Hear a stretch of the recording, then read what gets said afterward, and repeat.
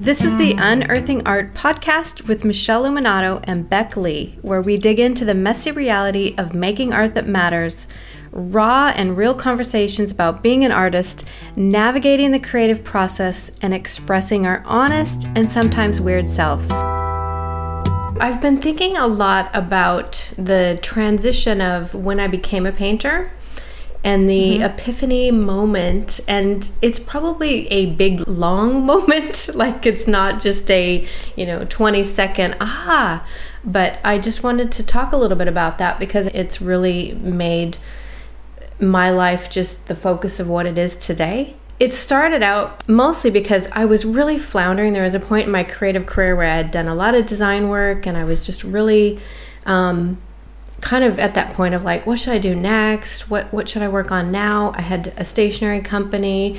I was working on creating wallpaper, but I just had this really empty gut feeling. It was this thing of like, I didn't feel satisfied. And so I felt like I was always like, is this right? And there was lots of things that weren't working about it. And it just kept feeling like the universe kept saying, this isn't your thing. Like it just felt like it wasn't meant to be. And then my dad got really sick and ended up in the hospital, and I had to fly from Australia to the US to be with him. And sadly, it was a really traumatic experience where he passed away suddenly. And I came home after 30 days over there going through a really, really, really emotional time and just felt like, what the heck am I doing? What am I actually doing with my life? And what actually matters? Because what I noticed with going through what I did with him is when he had the funeral, he was someone who in the community was looked up to, and he had so many people who loved him. He had touched so many lives. And I just was so profoundly struck by how many lives he had touched. And it was a really, talking about that now, I think I recognize it more now than I did in that moment. But I remember coming back and I was like, what am I doing? Yeah, like what lives are you touching? Is that, what's your impact? I think I felt like I didn't really have any impact. It all felt really superficial. I had worked in the design industry. I'd done trend forecasting, color forecast. Like I had done a lot of things, but it all felt very superficial. You were thinking like, are those people I did trend forecasting for going to show up at my funeral and say nice things about me? Probably not. Probably not. Like that, exactly. It just felt really empty and hollow and unimportant. And when I saw the impact he made and the fact that he actually changed lives and he would be missed, and mine was one of them, and to see that he had changed so many other lives, I was like, wow, he's going to be missed. And could you say, because I'm not sure you've actually said, can you say what he was doing to have that impact? Yeah, he was the director of the mental health center. He had also worked in the alcohol rehabilitation area of mental health. Although he was the director, he had a very impactful, down-to-earth approach to anyone who passed in his way. So that's what he did, which is not my area at all, but I was just really struck by how people felt that he made a difference. Yeah. He also had an artistic side as well, didn't he? He did. And which is probably the other piece to the puzzle to me, because he did spend most of his adult life in this career that had to do with helping other people with their well-being. And he was someone who did a lot of Native American beadwork, and then he ended up doing painting. I bought him his first paints, although I think he was definitely painting when he was young, but he didn't really do that as a profession. It was always the thing he was doing in the evenings, on the weekends. So he was definitely an artistic influence in my life, but he put it on the back burner and only had really 5 years to explore it. And I was oh my gosh, he didn't even get to do the thing. He didn't get to do what he loved what he did, but he didn't really get to do the thing that mattered to him because he was busy helping other people, making an income. So it was kind of a two impacts for you there with his passing, is that sense of the impact that he had, and also some sadness that he hadn't had Yeah. been able to have more creative expression. Yeah. Totally. Like he just had so much creative expression and he got so much satisfaction out of painting, and he was just starting to get enough paintings and they were really good. I was going to help him start selling them, and we just didn't get to do it, and it was all cut short. And then I came home and I was like, what the heck am I doing? Yeah. And I didn't even know I wanted to be a painter. I was just so upset by the whole thing that I just went into the garage and started making messes with paint. That's what I call. I'm just making a mess. So that it was actually that point. So prior to that, you hadn't actually been painting. It'd been in the design and that kind of creative industry area. Yeah, exactly. Right. Exactly. Okay. So I just went into the studio, which was the studio garage. Let's face it, was just a garage. The car wasn't in it. I had a table. I got my kids' paints. I got my screen printing, because we had screen printing from experiences that we did with design that I had laying around. I was like, well, maybe I can just paint with these screen printings. I mean, I was just pushing stuff around, so to me it wasn't really doing anything seriously. Did it feel a bit therapeutic? Oh, it felt so therapeutic. So like there's a lot of little angry paintings. There was a lot of dark paintings. There's a lot of sadness. There's just a lot of emotion that came out. And I think that's where I get to this epiphany moment, because it wasn't really one moment, but it was that experience that made me go, oh my gosh, I can let these emotions out and it feels actually really good. And then I was like, how's the designer in me going to feel about this? Ooh, I don't know. So that's where it sort of became like, this actually matters more. The designer doesn't really care. The designer in me just was like, this is actually the most important part. Because I just felt so free. And I also felt a real healing from that experience too. To let my art just be what it wanted to be, and I didn't put any pressure on it, and they just started morphing into these things that looked like paintings, and I was like, what the heck is this? I'm not a painter. How is this happening? But then I knew it was the most important thing. So it was really like, oh wow, it was a real like, oh wow, this is big.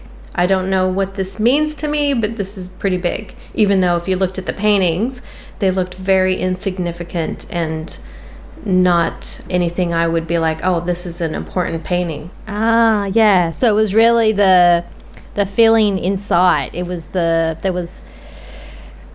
really embodied sensation that I always find that so interesting, that something can look the same from the outside, like over a period of time. Something can look insignificant from the outside, or it can look unchanged from the outside, but you can be monumentally changed from the inside. It's like that internal intent and kind of orientation of where you are in your heart and in your guts, and then that can make all the difference. Yeah, exactly. It was really discombobulating. I'm not sure if that's how you actually say discombobulating. There you go. I definitely felt like, it was really shaking my whole world. It really was. The people around me, they were like, what the heck are you you're playing in the garage, and they're not that great. Like, Yep. It was like, what the heck are you doing? And I do have a supportive husband, and he was, very like, just do what you need to do. I, in the beginning, would just go in and cry, and that was part of the therapy is, let the emotions out and see what happens. But as a person who always worked in the design field, I felt really disoriented by it. It was really, but yet so satisfied at the same time. Disoriented because, tell me more about that. Is that because you felt like there wasn't a design brief? There wasn't something you were fulfilling in some way? There wasn't anyone, exactly. There wasn't anyone to please but myself. And that was a really new concept, to just make something that actually checked in with my heart, and that was it. Like the actual gut check there was me. Did I enjoy the process? Did I have a good time doing it? Or did I get to cry and I spilt tears all over the paint. Like, it wasn't about anything other than me having that experience. That seems like a big, like, from from my mindset, that seems like a couple of big leaps happening there, because you have the realization and you go into the garage and you're doing that work, and it's so different, and you're doing nothing but pleasing yourself. And as soon as you said that, I'm thinking, when we start doing things that just please ourselves, we can feel guilty. Like other people were saying, these aren't good things, which to me is the same as saying, you're not going to be able to sell these things. Like, is this to make money? Is this why are you doing this? There was a lot of guilt. I had so much guilt because I had two little babies. They weren't babies, but they were 5 and 6 year old. Like, they were just little, and it looked a little like madness. Like, mommy's gone a little bit mad. She's, just enjoying and playing with paint the way that the kids would. And so I would get them to paint and we would do it together. And so it was kind of good that I had them, in that period to give me an excuse. But I did feel guilty doing it for me. Oh, that's so interesting. So you had these kind of conflicting pulls then, because you had this pull of like, wow, this feels really good. I want to make this and pay. And then you had another bit going, what's the point of this? Like, how is this helping my family? How is this helping people around me? Because again, that kind of experience that you took away from your father's passing was that he'd had a lot of impact on other people as well as the creative things. So it felt very selfish. Yeah, it was. So I don't know, it says something about your personality or something. I guess what I'm driving at is I think that some people stumble at that obstacle, and because if you've got these two conflicting things, one pulling you towards just unrestrained self-expression, surrendering to the moment, surrendering to whatever may come in a very open, freed, unlimited way, let's say, and on the other side it's saying, hey, what about responsibility? What about productivity? What about what you owe to other people? And, I think that if we did the percentages, there's a good percentage of people who get pulled that other way towards the responsibility, and they don't make that crossover into that expression. So I'm just wondering, like, that seems like a really important turning point. It was. Like and I can literally visualize the space, because I was like, this is so important. I need to create a space inside the house where I can just sit in this pocket near the window and let myself do it for an hour a week. I gave myself, this is how like removed from allowing myself I really was. It was that point of not feeling really feeling guilty for spending any time because it wasn't productive. This is definitely not sellable work. It's very selfish. But then I decided, what if I just allowed myself to do it an hour a week, and do it during the day, because I was like, the early stage was Friday night. Everyone else is busy watching a movie or footy. They're all distracted. They'll never notice if I'm in the studio on a Friday. I pick days sneak off where I'm like, no one's going to notice. They're all a little preoccupied. This will be my little window. And I would get a glass of wine, get a little window of time. Then the next step was to give myself permission during the day when people could catch me, but it was catch you at it. But it was only an hour. It was like my little dirty secret that I slowly had to let out. Yeah. Wow. I feel like I'm exposing like this little secret, but that's how it was. It was a little bit of a dirty secret that I felt super guilty about. Yeah. And well, what happened next? I know. Now You're like, what? I know. So What's the next step in the story? The next step in the story was like, well, how would this work if I did want to do this all the time? That was my big question next. How would this work? What does that look like? How could I contribute to my family and get what I want at the same time? And it became a question that took a while to unpack, which is definitely going to take more than this conversation. But there was this part where I started examining different ways it could look. I looked to other artists, of course, who were selling their work or creating different things, and being in the design world and knowing what things I had capabilities of doing. It was a real push and pull of like the commercial side of me saw tons of opportunity.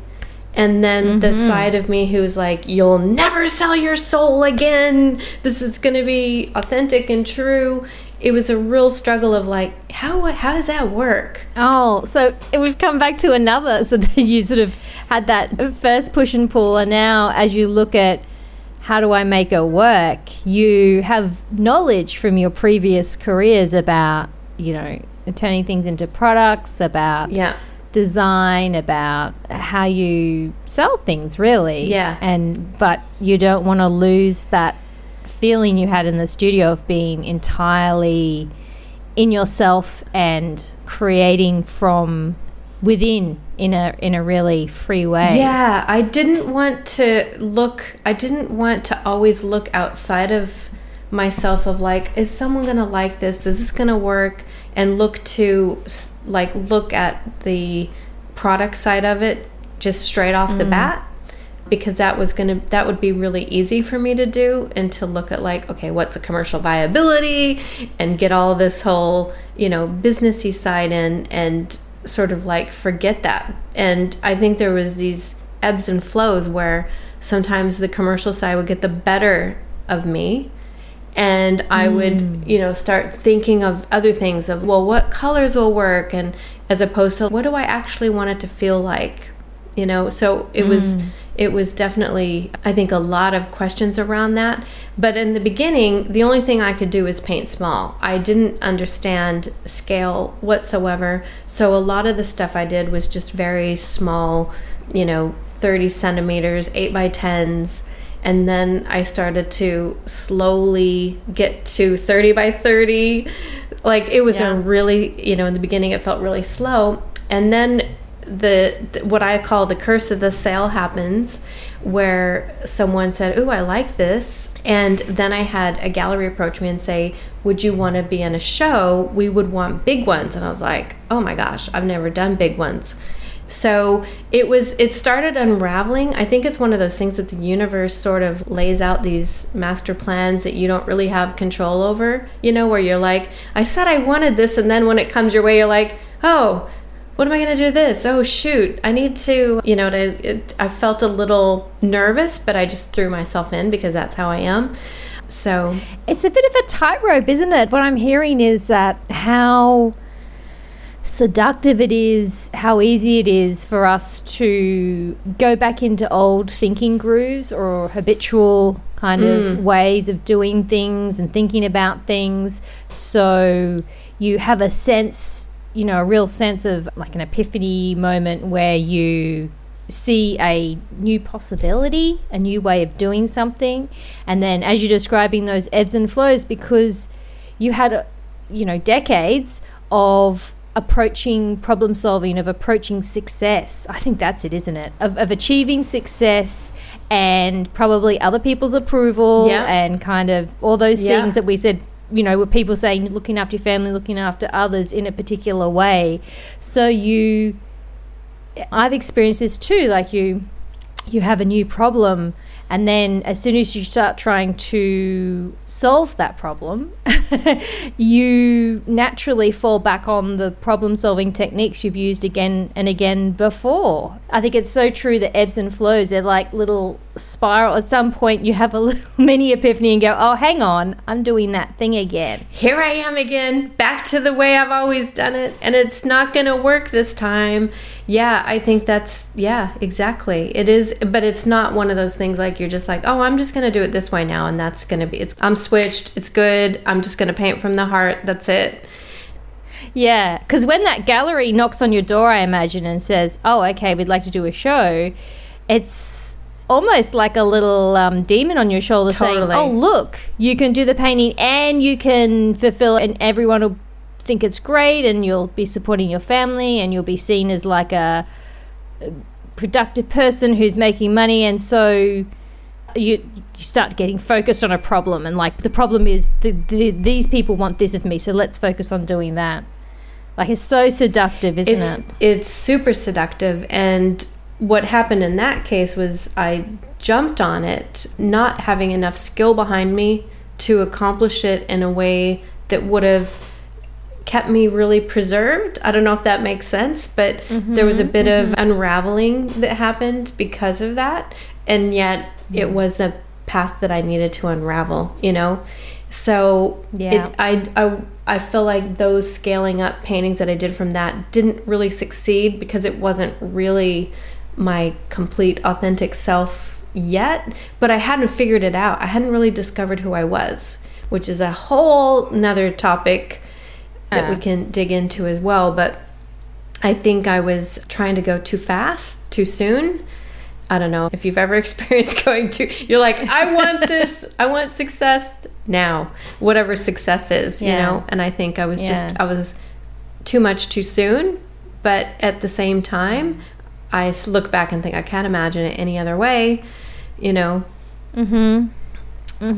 We go through the kind of painful growing periods. Yeah. You're like, well, if I hadn't have done that, I wouldn't be here. So I can't really go back and not do that. Right. Exactly. Yeah. So, yeah, but I think I knew that it was important enough that I needed to keep track of it, you know, and really stay in touch with that, which has become my complete mantra of how I, you know, make my art and live as an artist now. But it's a muscle that I've had to practice and still practice to this day. You know, I don't think that commercial side of me ever goes away. It's so, like, what is that mantra that I always go into the studio daily wanting to experience satisfaction in the process, satisfaction in the, like, I'm making something that I'm loving and enjoying.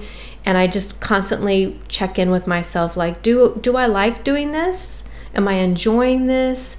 Does it have the feeling I want? You know, and just check in with myself as the temperament, you know, because at the end of the day, that experience that I had in the beginning is the thing I want to preserve. So so now when I go in the studio, I'm constantly looking at, like, well, what would make me more satisfied, you know, in this one thing or this painting or whatever. So I just really look to show up in the studio to enjoy my day. I know that sounds really simple, but that's what makes my days good.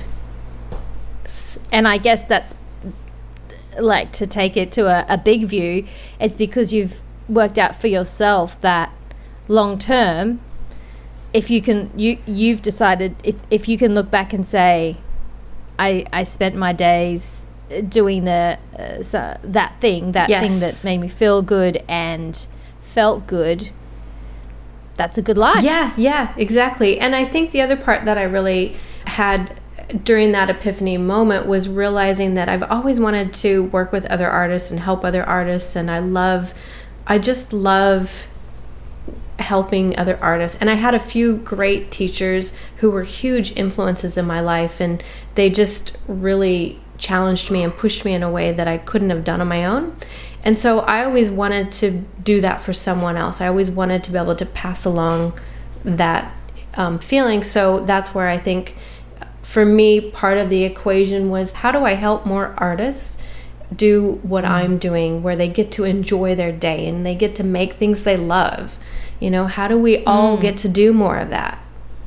I think that's fascinating, because it was like there at the beginning of that idea of helping others, but it's not something that you could do at the same time, if you know what I mean. Like, something was set in motion and you jumped into that and you went to the studio and you started mining yourself, but you couldn't at the same time say, oh, and I'm also going to start helping other people. It was a little bit like that oxygen mask on yourself first. Yeah.